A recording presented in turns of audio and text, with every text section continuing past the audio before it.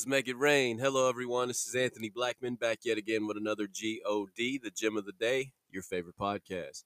First and foremost, and as always, I want to thank you for listening. And if you like, subscribe and share with a friend. You can also check me out at Anthony Blackman at YouTube or type in Gem of the Day or Word of the Week in the search bar. You can go to the website, makeitrain.net, or even check me out at anchor.fm/Anthony Blackman. And today I want to talk about Don't Make Me No Difference. Now, I know that's terrible grammar, but there's a method to my madness. But before we do so, let us pray. Dear Heavenly Father, we come to you thanking you for everything you do, for your love, your mercy, and your grace, the ability to see your face every time we open and read the Word of God. And we thank you in all these things. In Jesus' name, amen. With that being said, don't make me no difference.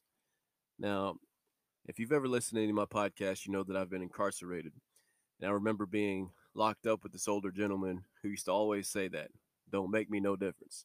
He would say it when people were complaining, they're being hateful, spiteful, full of negativity.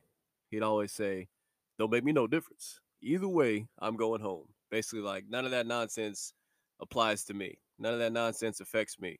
I'm not focused on none of that because I know that I'm going home. Sooner or later, they're going to have to open those doors and I'm going home. So I have to deal with this for the time being, but it's only temporary. And I always liked when he said that because it reminded me that what we're going through, although we were suffering, and it was basically self-inflicted because we put ourselves in that situation, but he's letting you know that it was only temporary. God's got you. Keep pushing forward regardless of what you're going through, regardless of what it looks like. It's only temporary. And you got to look at it like a spiritual sense too. Whatever you're going through, however long it is, it's still only temporary. I always use this analogy, and it's kind of funny, but I always think about how our time is almost like spitting into the ocean.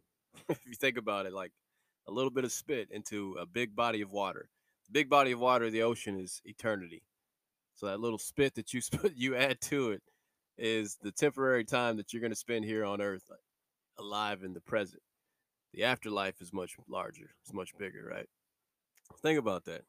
You're only here for a little while, regardless of how long it is. Compared to eternity, it's nothing.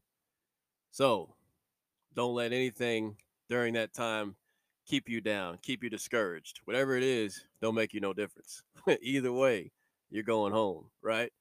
God has a place for you. You're seated in heavenly places right now. If you don't see that, that's the problem. Either way, you're going home. And in the meantime, in between time, God's got you. He's guiding you.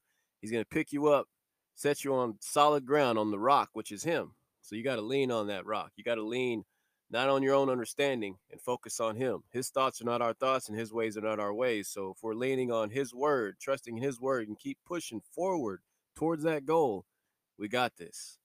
So remember, it don't make you no difference. Either way, you're going home. The GOD, God bless.